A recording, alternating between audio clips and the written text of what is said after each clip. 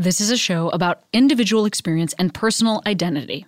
There may be times when folks use identifying words or phrases that don't feel right to you. That's part of what we're exploring here. Please listen with an open heart, and as always, I welcome your polite, engaged feedback, and I encourage you to continue the conversation in your own life and with your own community. Welcome to Queery.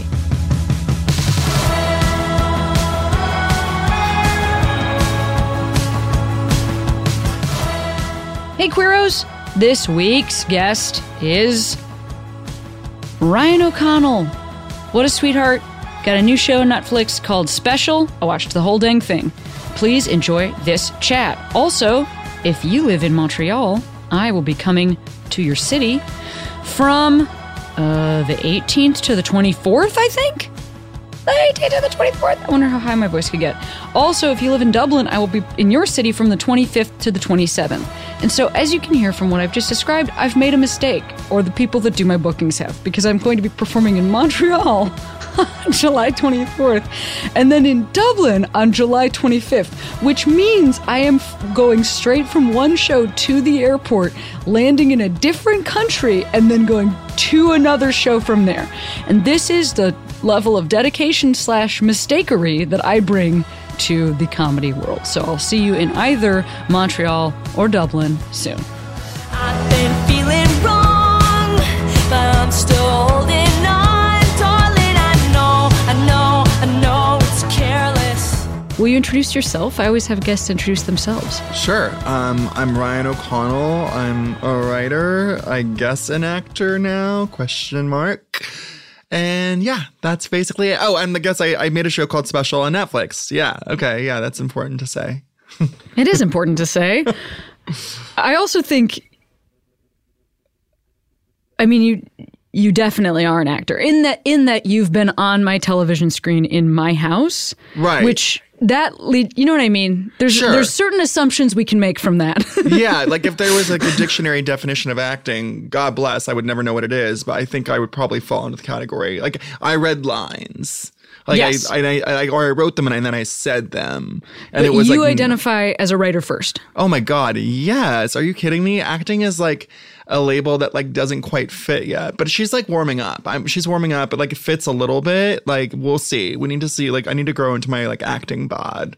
You know what I mean? Where are you from originally? I'm from Ventura, California, which is like an hour north of here. Like blue collar beach town, like easy breezy. They call it Bakersfield by the Sea, honey, not to brag. And the writing that you did that led to this show, can you tell me a little bit about that? Sure. Well, I wrote for a website called Thought Catalog for a couple years in my 20s. And I was just like blogging like stupid listicles like 10 reasons why you're in your 20s for another 3 years when you're 27. Like, you know, like whatever. And from that, I got a book deal and I wrote a book called I'm Special and Other Lies We Tell Ourselves. At that point, I was writing for television. I've been writing for television for like 6 years. And then Special got optioned. And then a million gazillion years later, we had a show. It sounds so truncated when I explain it to you. Like literally, like it was like years and years and years, you know, to get it on the screen.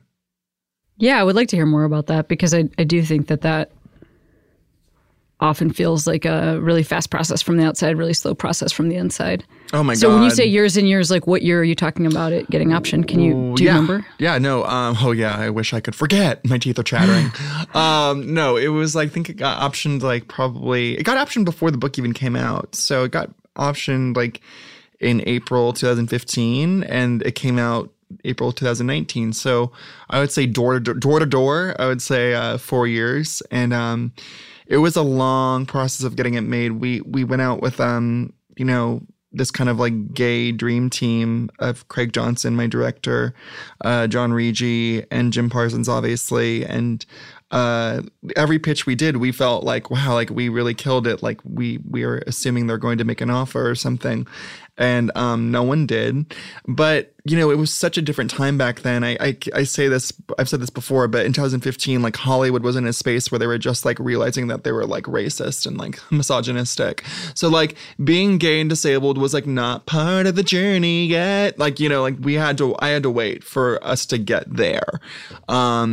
I think so much now looking back at my career and like the things that have worked out versus the things that haven't worked out, it really truly is all about timing and kind of right time, right place and hitting the zeitgeist at the right correct moment.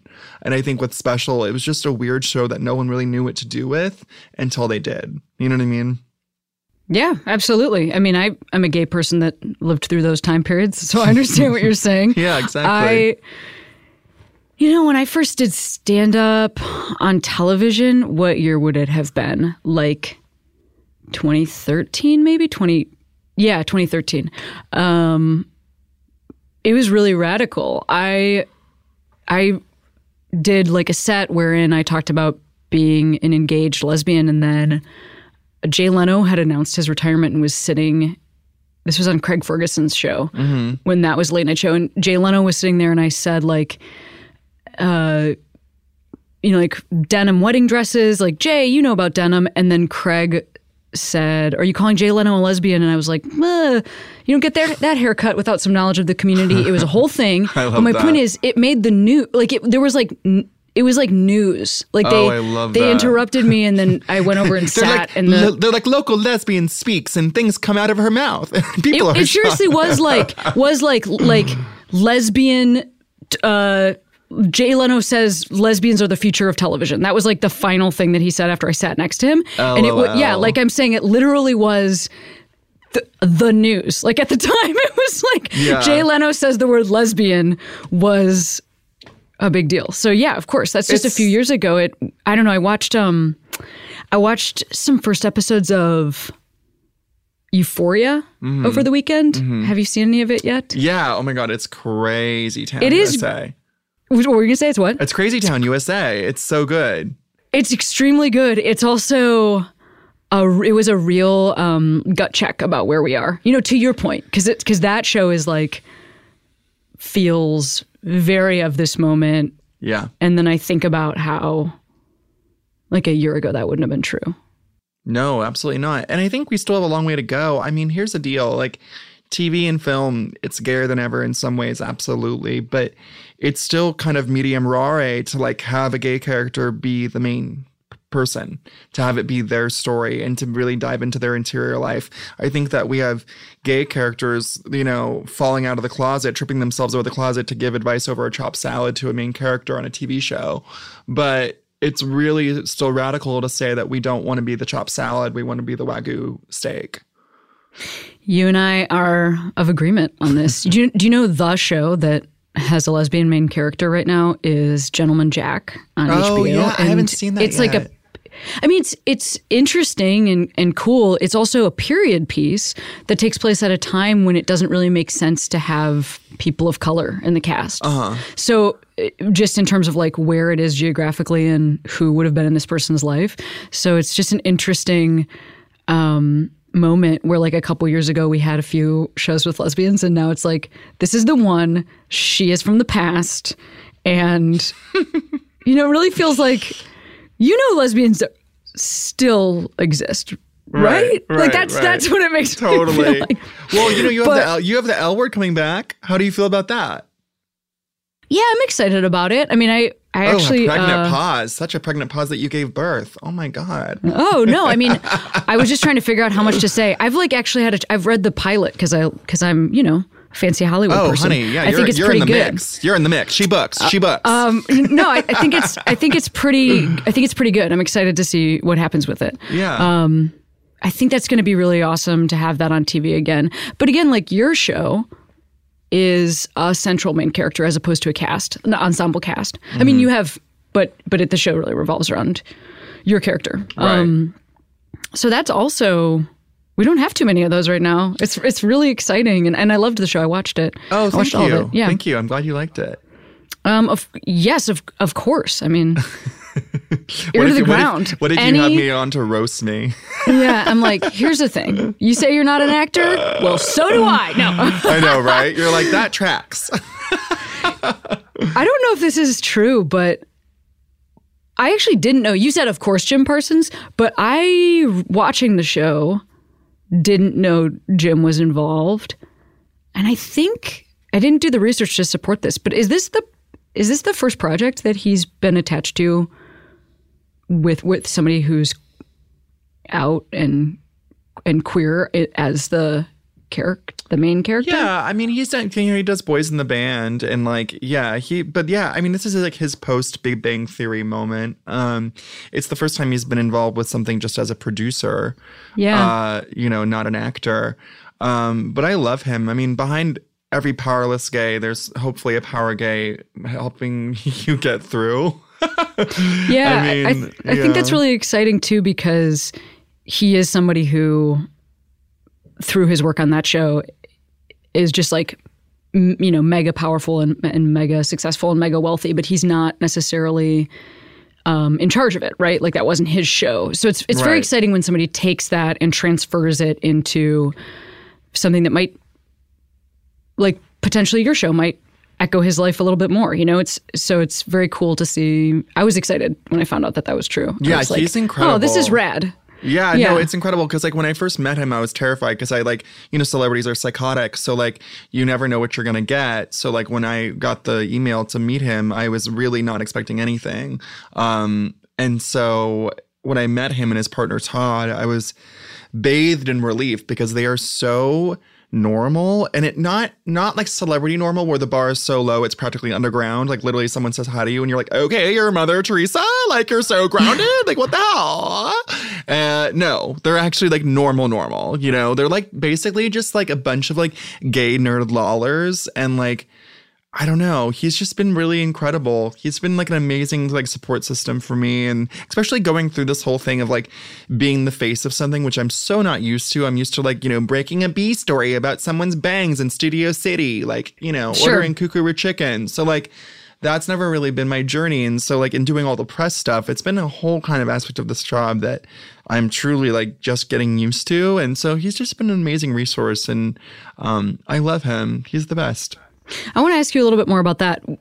I know you said that you were writing for television. What were you working on? What shows were you writing on? I wrote on this show called Awkward for a couple seasons on MTV. That was really, sure. I love fucking Awkward. I think it's so good. And then I wrote for Will and Grace, the reboot. Oh, I've heard of it. I know, that little thing, that little guy. And you're talking about your transition, like from. I was going to say behind the camera to in front of the camera, but are writers even behind the camera so much as positioned in a windowless room? Right. Like a short ride from where cameras would ever be. No, totally. We're like in the background, but like behind, like we're like in the back of the background. You know what I mean? And then in this show, something that's true is like you show your body, Mm-hmm. you have like your shirts off, you're out there in the world. How did you go in feeling comfortable about that? Or did you have to work up to it? I don't know. I kind of feel like my attitude towards my body oscillates like wildly, I think with most people. And I think at the end of the day, I just don't give a shit. And I think it's like, it sounds really actually pretentious to say, but it's like, I kind of feel like showing a body like mine on TV, it's so much bigger than me. Like, it's not really about me at all. Like, it's like to show someone that doesn't have like a flat stomach, or someone that has scars and a skin graft and blah, blah, blah. Like, forget how I feel about that. I think just showing that on screen will hopefully help a lot of gay people. And so it's just bigger than me. It's not about me. You know what I mean? So any kind of like reservations I have about it, they kind of don't matter, because it's like, it serves a much larger purpose, in my opinion.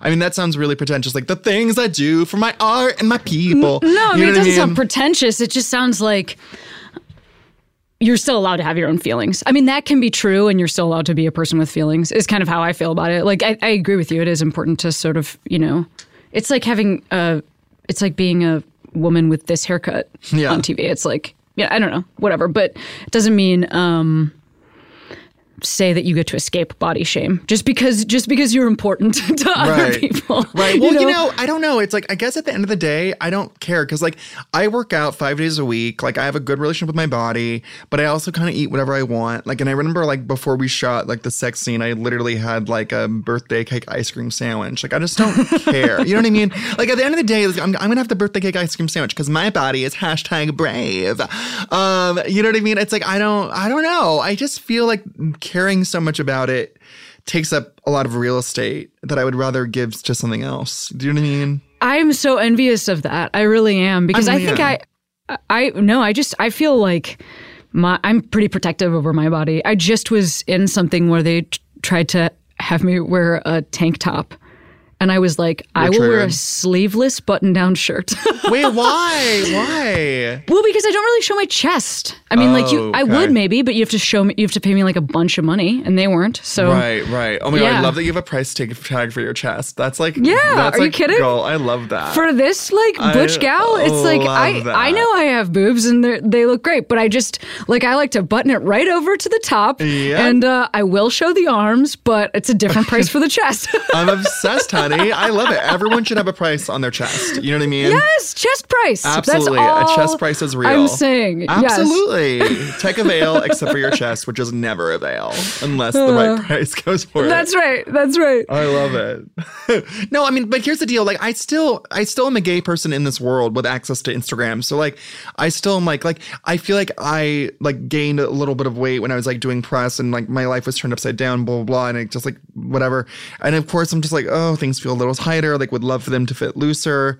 Like I definitely do want to be perceived as fuckable. And I think as a disabled person who's had my private parts basically erased by society, like I derive a lot of pleasure from being objectified. And like it is important to see people like to have people see me as a sexual object. But the great thing about doing your own show and being naked on it is like all of a sudden you just have like a bunch of gay guys sliding into DMs like saying you're so hot, like fuck me now, which is like great for the old self-esteem. Yes, that is great. I'm so happy that's happening for you. I know, me too. You are very like what's the word here? I mean, I think I'm just gonna like you're like conventionally attractive. Yeah. Yeah, I know. I know I am. Like I always joke that I'm like the slider of disability. Like I'm a burrata toast. I'm the avocado toast of disability. Like, literally, like it's like, honey, it's not advanced. It's beginners. You know what I mean? Like it goes down easy. If you can't swallow this, then good luck with your projects. You know what I mean?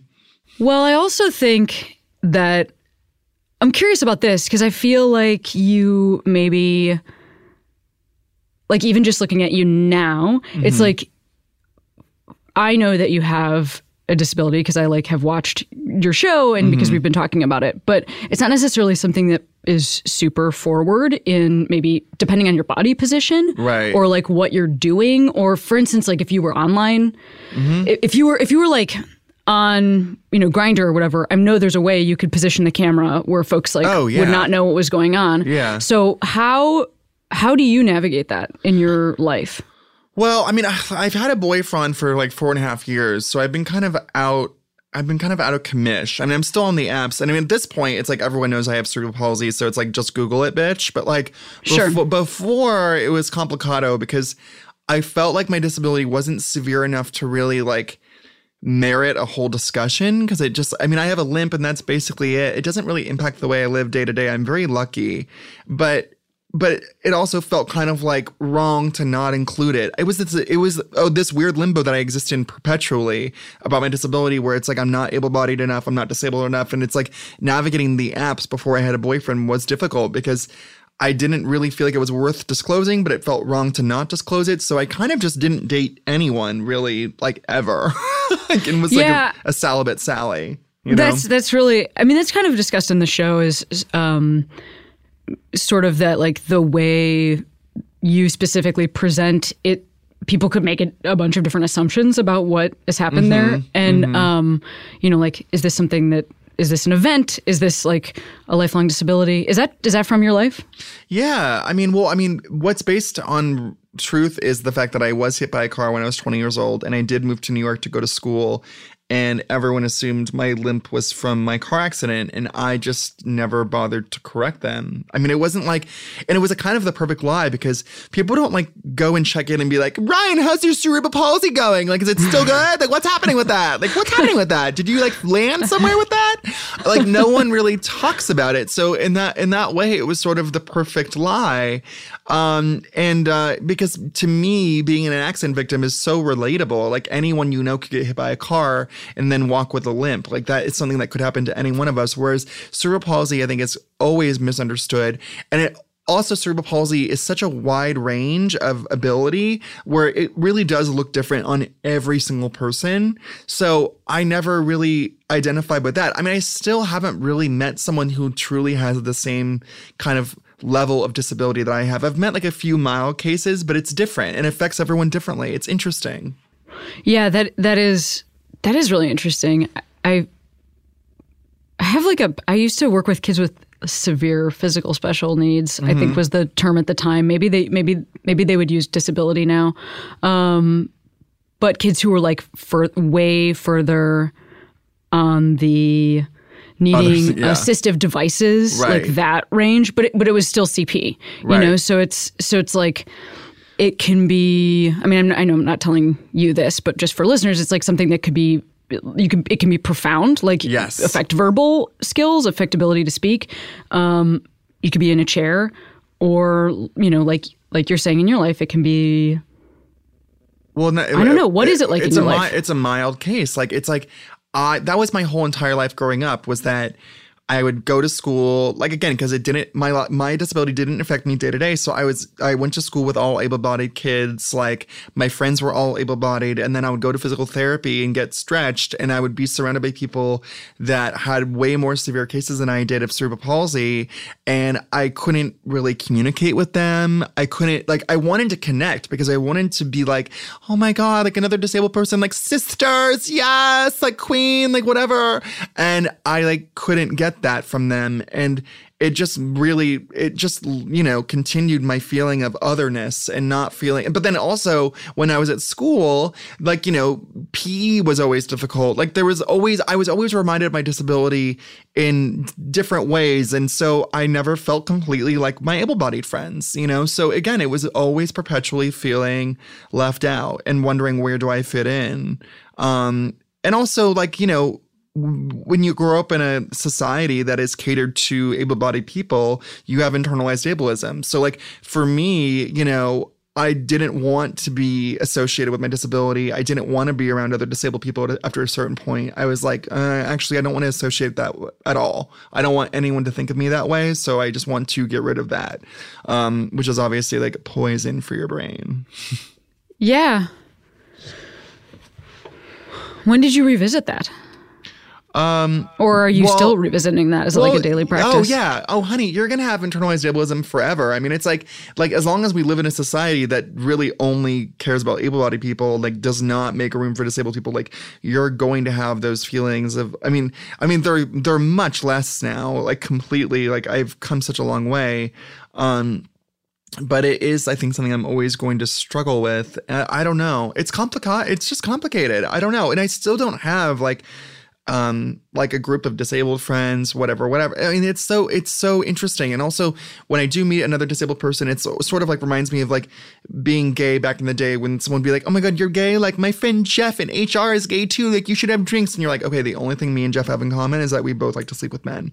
So then there's like right. this, so then there's like this pressure to like connect with another disabled person because you're disabled. And like, yes, there's shared reference points, but like you also might not gel with their personality. And then when that would happen to me, when I wouldn't like gel with someone, I'd be like, oh my God, like what's wrong with me? I'm broken, like da da da da. So, but I think a lot of that like mental gymnastics and a lot of like shame and whatever pressure that I would put on myself, I think I pretty much have let I've let that go.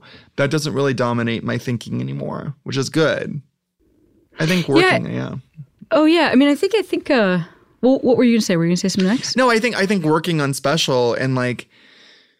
You know, it's interesting, like doing the press stuff for the show. Like I have met with a lot of like disability groups, and I've met with a lot of disabled writers, and I've been kind of like thrust into, I guess, the spotlight as like a disabled person.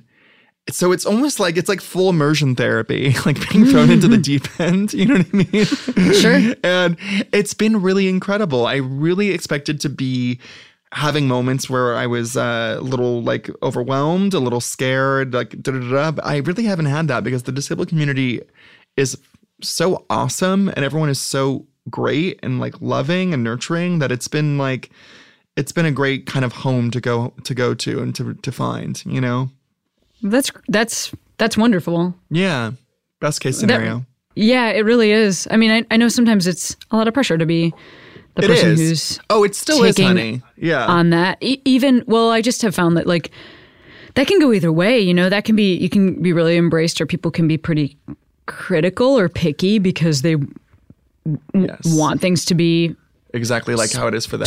Exactly. I was just going to say specified to their experience. Yeah. You know, and as a person in the spotlight, you're always just speaking on your own behalf. Yes. But it's important to try to make those, like, the edges of your behalf, you know, cover other people or extend to other people. Yes. Without falling into the trap of speaking for other folks. It's like this really interesting dance. It's a tightrope that we all walk. But, you know, it's funny. I really was worried about that. I was really worried about the burden of representation. I felt that. And I was like, okay, I'm one of the first disabled people to get a platform like this to tell my story.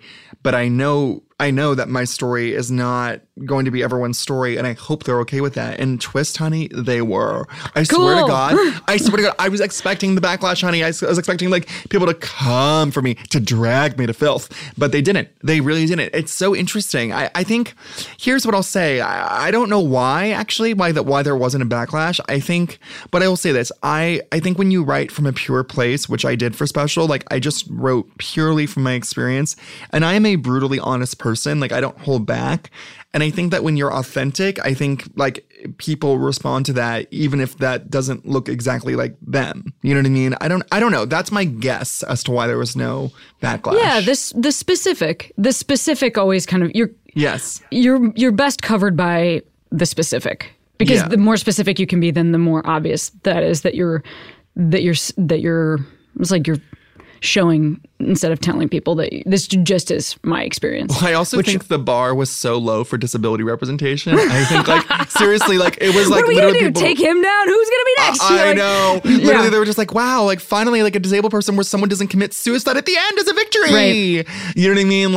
Or it's actually written by a disabled person. Like, and there's an actor who disabled is dealing with, and not just disabled, but, like, disabled in the way that the character is, like that. Yeah. Like, it's, you know, I just feel like it's usually either somebody in disabled face or it's somebody that's, like, stretching what's going on for them into another sphere, you know. So it's fucking bleak, man. Like, disability representation is bleak as fuck. Like, because to me, what's important is that our stories get told, but they get told by us. So we profit from our own stories. I think that Hollywood has, like, a big old hard-on for profiting off the pain of marginalized people without giving them any opportunities. And that really gets my goat. I hate that.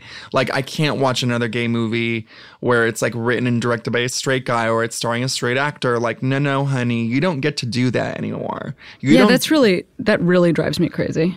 I also am not sure if I'm allowed to say disabled face. I just want to say, as a white person. I think it's like crip face. I think it's crip face. Oh, okay. Did I make it worse? I mean, I'm fine with it as an able-bodied person. I'm wondering if as a white person I'm not allowed to say that. So I don't think it's fine, honey. I'm not a PC warrior princess. We'll wait for the comments. Sure. They'll come. They always do.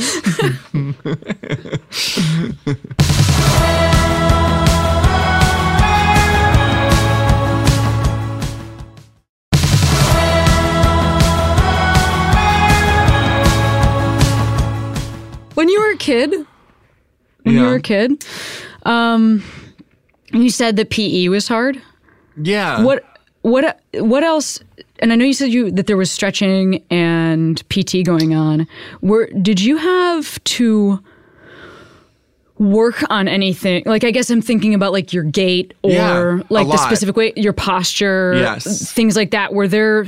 Yeah. Yeah. Tell me a little bit about that. Like, what was happening for you in terms of how you spent your time getting your body to where it is now? It's hard with CP because when you're growing, that's when you need to do all the work. And then when you hit puberty and you stop growing, you're pretty much, like, done. Like, so the first, 12 years of your life, I mean, for me, I had a lot of surgeries. I had this, like, surgery called, like, an Achilles tendon lengthening surgery, which basically meant that I was in a wheelchair for, like, 5 months.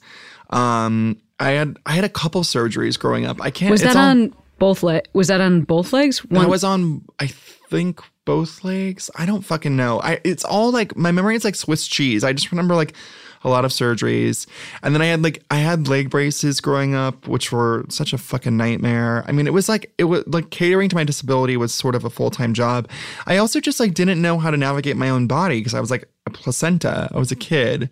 So like it was just a lot of trial and error. And then when I went to high school, it was sort of just like it was, I mean, I was left with what I was left with, you know, so I was able to just kind of be, which was such a relief. Yeah, I mean, that's actually why you saying that you were left to kind of be, that's actually why I'm asking, because again, just like a little bit of familiarity with folks who are dealing with CP, there was a lot of, you know, like stuff that, like strength training exercises or like standing was specifically something that some kids would be like put in a standing position because weight bearing actually helps you grow taller. So things that like I think maybe able-bodied kids aren't even realizing that it's just like a ton of effort. You know, you're like you're going through regular classes like other folks, but then you're just doing all these other things, essentially, you know, prepping like an NBA star or whatever, like, and mixing that with like being an elementary school kid. We're also like navigating a world that is not built for us. So it's basically like every day is like a game of Frogger. Like it's like literally like, okay, like how am I going to get through this day? Like how am I going to navigate this space that I don't fit in and that's not handicap accessible? Like how am I going to not trip over this person as I like go to my desk and like it's just crazy the amount of mental gymnastics you go through every single day to kind of appear palatable to everyone else around you. And like that's things that you do without even realizing, especially growing up, because you're obviously not like emotionally intelligent enough to like realize what's going on. But in the last couple of years, I've really realized like how much thought goes into how people perceive me. And even like in my appearance, like it's like very much like, oh, like I'm disabled, but like don't worry, babe. Like I'm wearing like acne jeans and an APC shirt, and like, girl, I totally went to Bestia. I fucking love it. Like it's like, you know, it's just like it's all like I'm just like you. Like that's the underneath of everything I do is like, don't worry, like I'm not scary. Like don't worry, I maybe present as something different, but I'm really not that different. And I think that gay people obviously have that in terms of the whole mask femme bullshit stuff. And I think, yeah, you just want to fit into what's perceived as normal, but I've kind of let that go. But it's sad, kind of like thinking about how much time I've kind of wasted to try to fit in, quote unquote. It's such a fruitless game. It is, but everybody listening, I'm sure, you know, since there's so many queer folks that listen to this show, you're exactly right to point out that it's a similar gambit. I was just right before I was in New York, which is where I'm filming or recording this now. I was just in rural Oregon and went into like the town that was there and was going into businesses. Every business I walked into, I swear, every business was like, where are you from? They just kept asking me where I was from. Yep. Yeah, like you're not from around here, are you? It was perfect. Just I wanted to be like, I don't know if you had a meeting about this, but congratulations on nailing the in unison feeling of this. I think, like, I guess I'm a pretty confident person, but I still sometimes feel like I'm attracting a lot of attention to myself or, you know, down on myself just for like a shirt choice, you know? Yeah. And it's not like the world tells me not to worry about this. Yeah. Instead, if you're in Oregon, people are like, you are definitely gay. But that's just, they don't say it that way. Yeah, it's interesting. Like, I'm a very confident person too, and I kind of think I always have been. But then there's always things that like remind me that I still have a long way to go. Like even with acting in special, I was never attached to star in it. And I now I've realized like I am a performer, and that's okay. I think I had a lot of stigma and shame around it because I feel like wanting to do my own show, wanting to executive produce it, wanting to write it, I felt like, oh, well, that's enough. That's enough. I don't need any more. I don't want to take too much. So when, you know, we initially went out and pitched it and I didn't attach myself, it wasn't like I was like deep down being like, oh God, I wish I could act. I don't know why I'm Southern in this scenario, but, you know, I wish I could give myself the courage to want that. It was buried so deep down that I didn't even realize that that was something I wanted until we went to this digital branch of Warner Brothers, and really out of like financial necessity, they were like, okay, well, you have to star in it. And I was like, okay. So I was like forced to star in my own show. And then once I did it, I was like, oh, twist, like I've actually always wanted to do this. I just never gave myself permission to want those things. You know what I mean? Yes. I do. I really do. I do. Yeah. Who did you when you were imagining the show and you were thinking that it might be somebody else? No. Did you have anybody in mind? No, gay disabled actors don't grow on trees, honey. I wish. Oh my God, I'm just like hanging outside of Easter seals with a net. That's just, I asked because I also love that, like in terms of denial, in terms of where you're at mentally, just going in and thinking like, and then we'll just get like some other like great gay disabled actor I'm thinking of. Blank. Yeah. Well, I don't have an example, but I'm sure we'll find. I know. And also like there are gay disabled actors now, I know, because she's like plugged in, honey. Her finger's on the fucking pulse. But I think also it was really important to me that this character has the same physicality as me, and that is really hard. Like you can find another gay disabled actor. That's more specifically impossible. what I'm saying. That's fucking impossible. Because you're writing all the stuff in like the specific gags or whatever. Yep. And like what problems this person has or how they're interpreted, and then you're trying to find. So you're not just actually trying to find a disabled actor. You're trying to find somebody with mild CP. Right. Who looks exactly like you, is your same size and wears the same clothes that you do. Plus insane. Your hair. Yeah, it's and psychotic. Yeah. And I'm like, not me. I don't want to do that. That's crazy. But even like, we're not officially greenlit for season 2, but it's looking very good. And we were talking about a writer's room for season 2 because I wrote all the episodes of the first season, and that just can't happen again. That took 10 years off my life. And they were like, and I was like, oh, well, I'll need a co-showrunner. And they were like, really? And I was like, yeah. And it like took me like weeks to realize, I'm like, wait, I like show ran the first season. It was just me writing all these episodes. Like I had amazing producers and an amazing director who definitely like were instrumental and amazing and did a incredible job. But like I did this already, but my brain immediately goes to, I can't show run it. It's like, I can't show run the show. It's like, there's part of me that's like, well, I guess I'll be the writer's assistant season 2. You know what I mean? Like I've given myself the permission to be a story editor on my own show. Like it's so insidious. Like it's so crazy that my brain still goes to a place where it's like, oh, I can't do that. That's crazy. Even though I've already done it. I've already done it. So what do you think that is? Where do you think this root of like not wanting to demand or I don't know. ask for, I think it's like a marginalized person thing. I think everyone can relate to it. It's the fucking I'm sorry. Like it's just like us really feeling uncomfortable asserting ourselves. And I'm a conservative bitch. That's the crazy thing. Like if it's affecting me, it's affecting everybody times 10 because I am like a very vocal, strong person. But I guess the things that I'm getting in my life, I never imagined. On some level, I did imagine, but I didn't imagine on this scale. I didn't think that I'd be running my own show at 32. I just didn't think that would happen. I think that's what takes, I don't know. It's like, I just second guess myself. You know what I mean? But then I'm like, wait, no, I can do it. So I'm like leaning in, honey. I'm leaning in. What about your relationship? Going through something like this, like a more intense version of any job. I mean, this is what you're describing is a very intense and really demanding schedule. And then also putting your, like being out in front of folks for the first time and having all that. Cause I know you said 4.5 years. So that must have meant that like very early in this relationship, the book was optioned. Yes. And that was when we started dating. This person has sort of been with you through it all, but not necessarily with it looking this way, and then suddenly you're like shirtless on TV. Totally. How is your relationship navigating getting that? Fucked in the ass.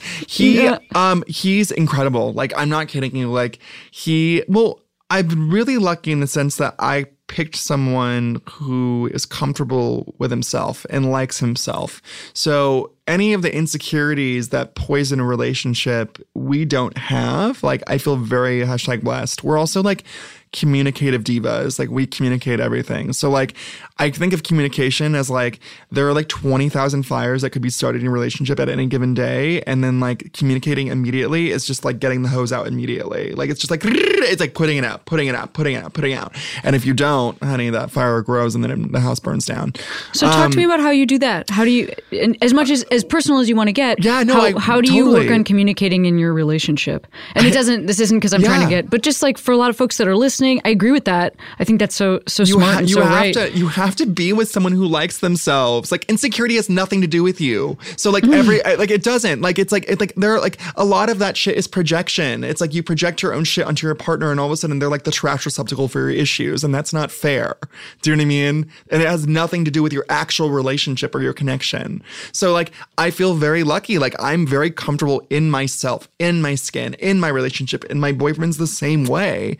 Like so it's like there's no room for that. And it's like he's also a writer, and like we lift each other up, and we're like each other's cheerleaders, and like a win for him is a win for me. Like we're just incredibly supportive. But it's like, again, like I got someone who was like fully formed and like who didn't have like, a brain that was like a jar of rat poison. Like, you know what I mean? Well, but relationships can fall apart with no rat poison brain. I do think sure. that you can grow apart, which is like something you can't think that predict. The communication piece is, how you're doing that. So like, are you guys sitting down face to face? Are you like texting with each other? Like, how do you keep that going during an uptick in schedule like this? The dialogue is always open. Like, it's like, and we'll talk about it. I'll be like, I'll check in. It's like a lot of checking and being like, how are you doing, babe? Like, that was pretty insane. Okay. Like, da-da-da-da.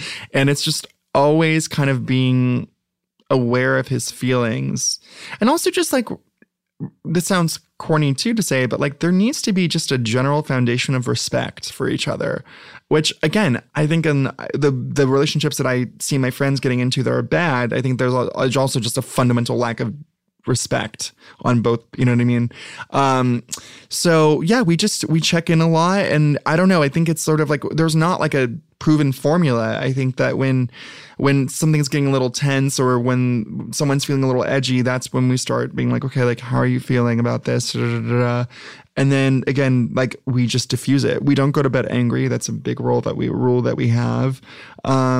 Yeah, I don't know. And like, yeah, like those are all really tangible things. You do know. Yeah. We do. You just said very tangible things. Yeah. It's important, but it's like, again, like I just love the shit out of him, and I just like want to bring him so much joy and happiness, because it's like, I think I'm definitely crazier than he is. Like, and like sometimes if I feel my temper kind of rising, or if I feel kind of angry and it's like displaced anger wanting to like pick a fight or something like that, I always think like, would he ever do this to me? Like, would he ever do this to me? And the answer is always no, because he's literally a sweetheart from heaven above.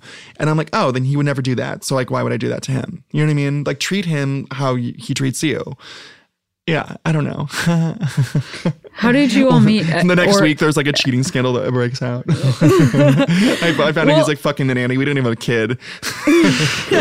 It's just a nanny that he's fucking. Oh, we're also open, which really helps too. And so I think being open and you know, like I went to Bears in Space like a couple weeks ago and like made out with two guys, and like he watched the Tonys and we like lulled about it that night. Like that's just the gay way, honey.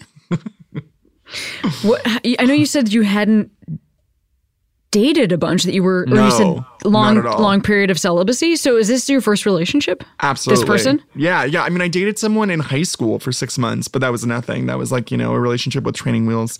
I would date guys sporadically in New York when I lived there, but I had like intimacy issues up the wazoo, and it was so funny. Like, my whole mode was like, I would get obsessed with someone and project all these qualities onto them that like they definitely didn't have. Like, one thing I realized, like I would always like call someone funny, and like now I take being funny very seriously, and like I categorize two people as either they're lollers or gnawlers. And like I just realized I would like say, like, there's a lot of gnawlers out there, and like people that you hang out with that you're like, wow, I should have actually just charged a fee because I did all the work and now I have back problems from carrying all the conversations. But anyway, I dated like a lot of guys in my 20s that like were very sweet and very nice, but like not a good fit.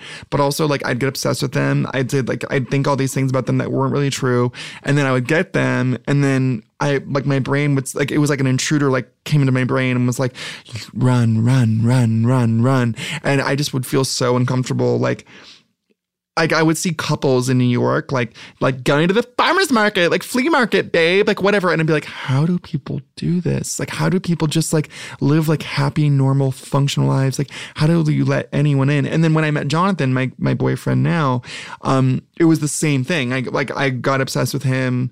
Then we started dating, and then I immediately started like freaking out about it. And but this time I realized that he actually was all those things, that I wasn't projecting any qualities onto him. Like, he was the real deal.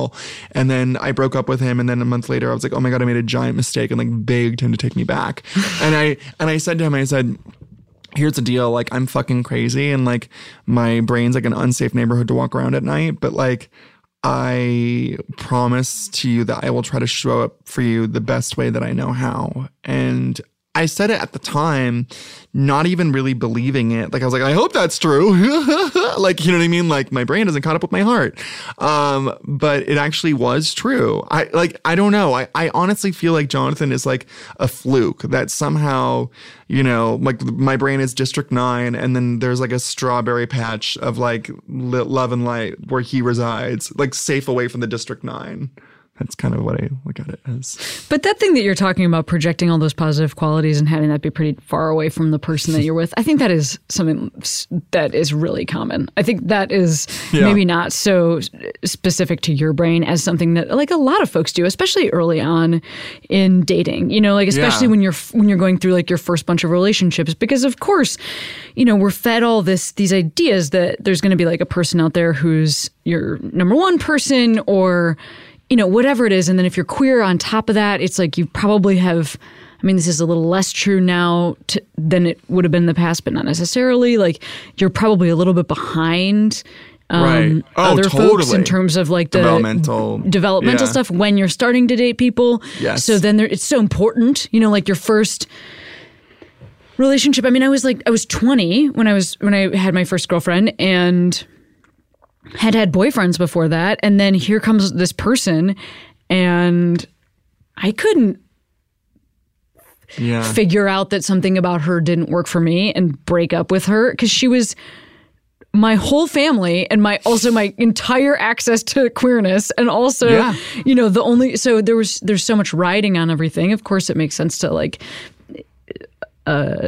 prescribe all these things to folks, and then also to have them, like, I think, fall in a more, it's like angels from heaven or whatever. It's like, you were supposed to be perfect. I know. That was never even guaranteed. That's something that you made up, you know? In my case, it was also incredibly narcissistic, because I realized that, like, you know, insecurity and narcissism are like fucking sisters. They're like best friends. And I think that, like, I was deeply insecure, and I feel like I was projecting all these qualities onto people and like making them into these fantasy people that they weren't, but I wasn't actually paying attention to who they were. And I actually wasn't that interested in who they were, I don't think.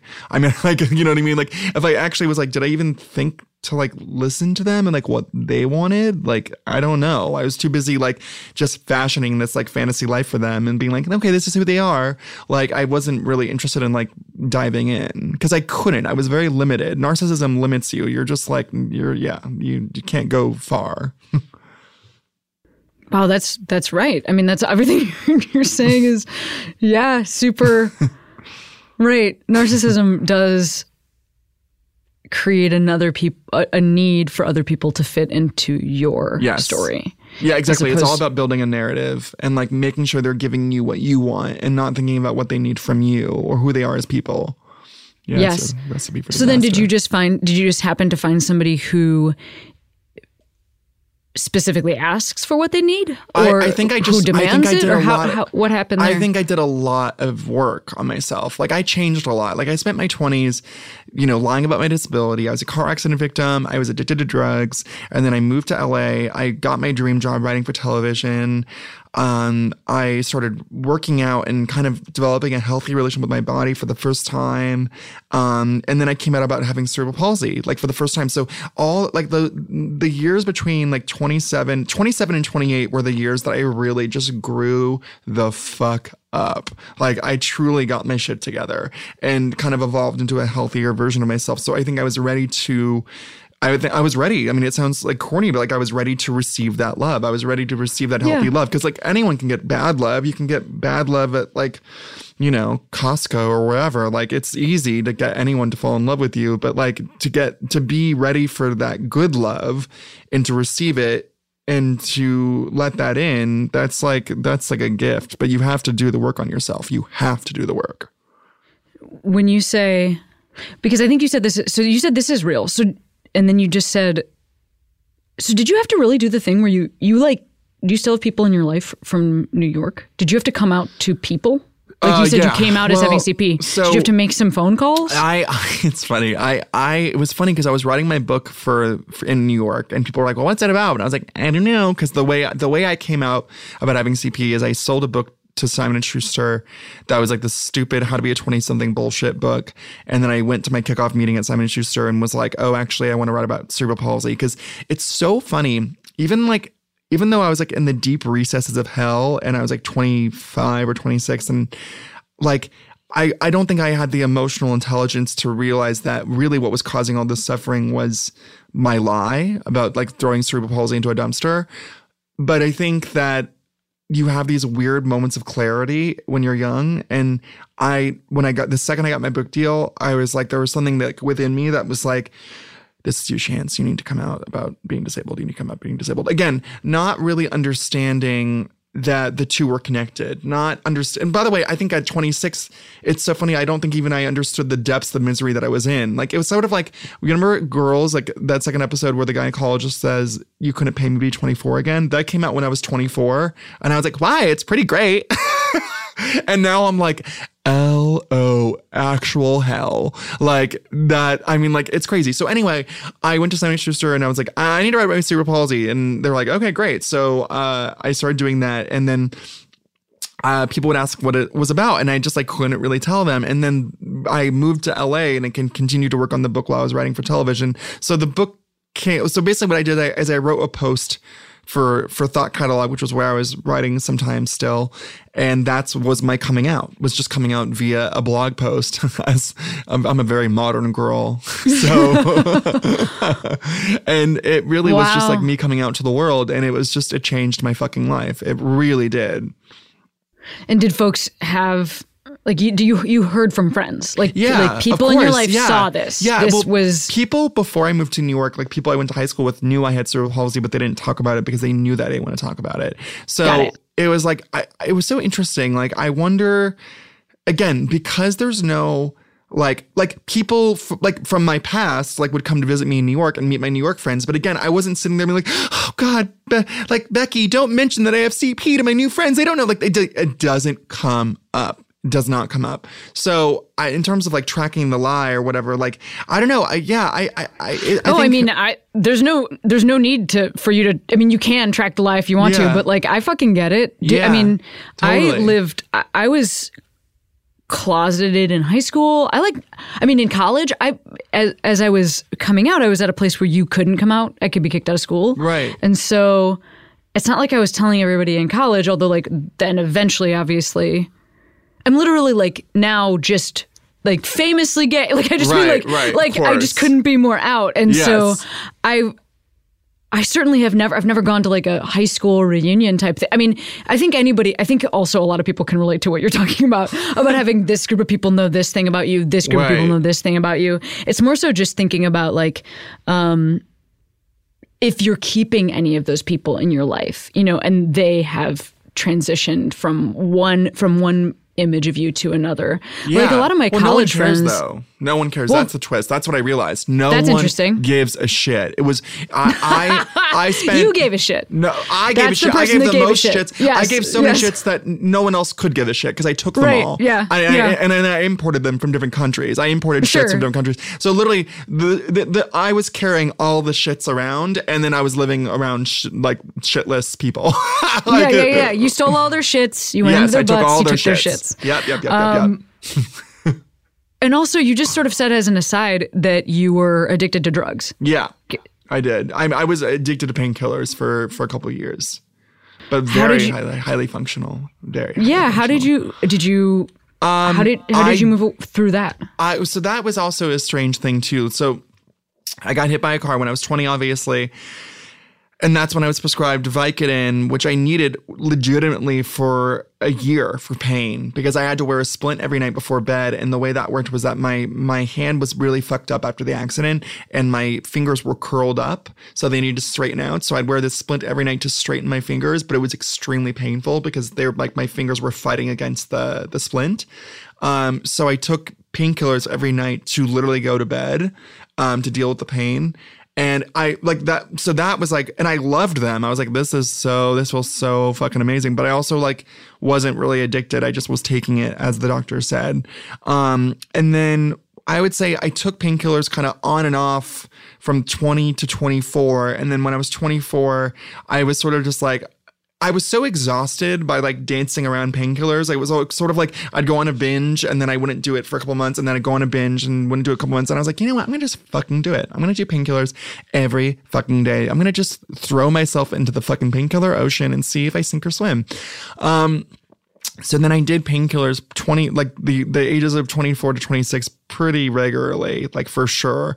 Even when I wasn't doing them, I was thinking about them and, you know, going to a bunch of dealers and all that stuff. And it was a really wild time. I also was prolific as a writer. I was writing for this blog and getting a lot of attention. So my career was sort of like weirdly on fire, but I was just high all the time.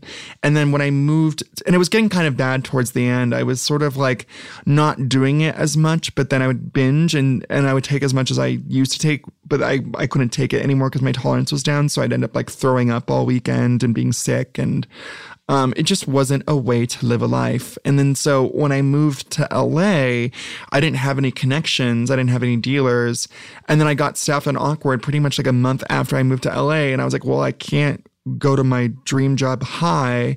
And then I did painkillers probably like 5 times, like after I moved to LA, like through friends that had it. And I swear to God, it didn't work anymore. Like the high felt different. It didn't feel good. I kept being like, I want this to be over. I want this to be over. I want this to be over. So then I just phased it out kind of naturally, which I know feels like crazy. Like I actually feel self-conscious telling this story, not because it's like too vulnerable, but because I never went to like AA or NA. I went to a ton of AA meetings and NA meetings when I was living in New York because I so badly just wanted to be an addict because I just feel like if I had that label, then I could just like get clean and like figure it out. But I wasn't really an addict. And I think that's what I realized. But that also fucked me up because then I was like, well, then I don't know what this is. Why am I taking painkillers? Like, why am I doing this all the time? And I think that I just kind of gently phased it out of my life over the course of a year in LA. And then I haven't done it in years now. And I don't know. It's a not traditional coming clean, sober story. I mean, sure. Yes. I think that like, you know, I think what you're saying is that 12-step programs can be really helpful. And I think that's an important thing to acknowledge. Absolutely. And then I also think that, you know, if secrets are sort of known to be one of the roots of addiction or addictive behavior, then, you know, a person who's freed of their secrets, it doesn't so surprise me. I think that,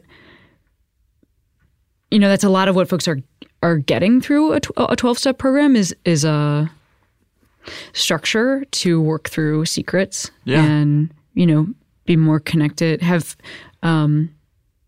work on their ability to like work on an ability to I didn't need to numb myself anymore. That's what I think it was. I didn't need what I used painkillers for. I no longer needed. And also, like, I was that basic bitch that just got like addicted to the gym and then endorphins. You know what I mean? Like, yes. You know what I mean? I think, well, also, that's another thing. Like, when I started working out, I always saw my body as a source of failure. I always looked at my body as like what it couldn't do. And then working out completely rewired my brain and made me be like, oh my God, look what my body can do. It all of a sudden became like giant source of inspiration. And then like, I don't want to do painkillers. So that's like mean to my body. You know what I mean? I love my body now. So I wouldn't want to like hurt it like that. You know what I mean? Yeah. So that also helped. It was like a confluence of events, I think. Absolutely. It sounds like it. Yeah. Well, first of all, it's been so great talking to you. And thank you for making this work across the continental United States. Of course. And before I send you back into your day, I just want to ask you to shout out Aquiro, which is person, place, or thing made you feel like you can be who you are today. Oh my God. Does it have to be just one? No. Can it be like, okay. I think, yeah. I'm. Okay. Tell me. Tell me the things. I'm thinking of major ones growing up. Okay. Ricky Vasquez on My So-Called Life. Obviously. Duh. Mary Cherry and Nicole Julian on Popular on the WB. Karen Walker on Will and Grace. And Provincetown. Those are the ones. The city. Yeah. The city of Provincetown. Have you gotten to meet any of those actors who played those? Oh yeah, Leslie characters? Grossman and I, who played Mary Cherry, like had lunch once, and like it was crazy because it was like she does not know how she's like a goddess to me. Like she's like literally like A-list Brangelina. Like she's everything to me, and I like had to keep it chill because we were just like getting lunch as like peers, and I couldn't like lean in too much of the fandom of it all. But she's incredible. She's lol. Do you know her? She's lol.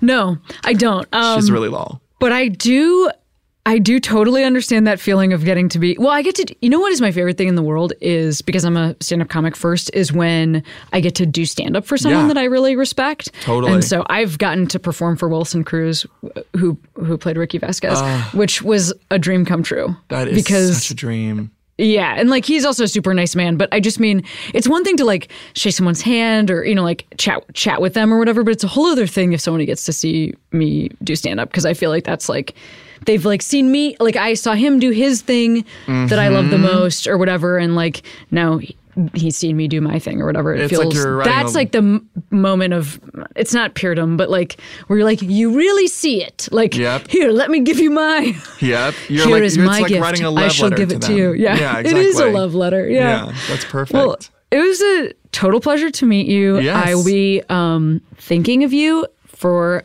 a pickup for season 2. Thank you. And, good luck with the rest of your day. Good luck with your projects. Good luck with the rest of your day. Thank you.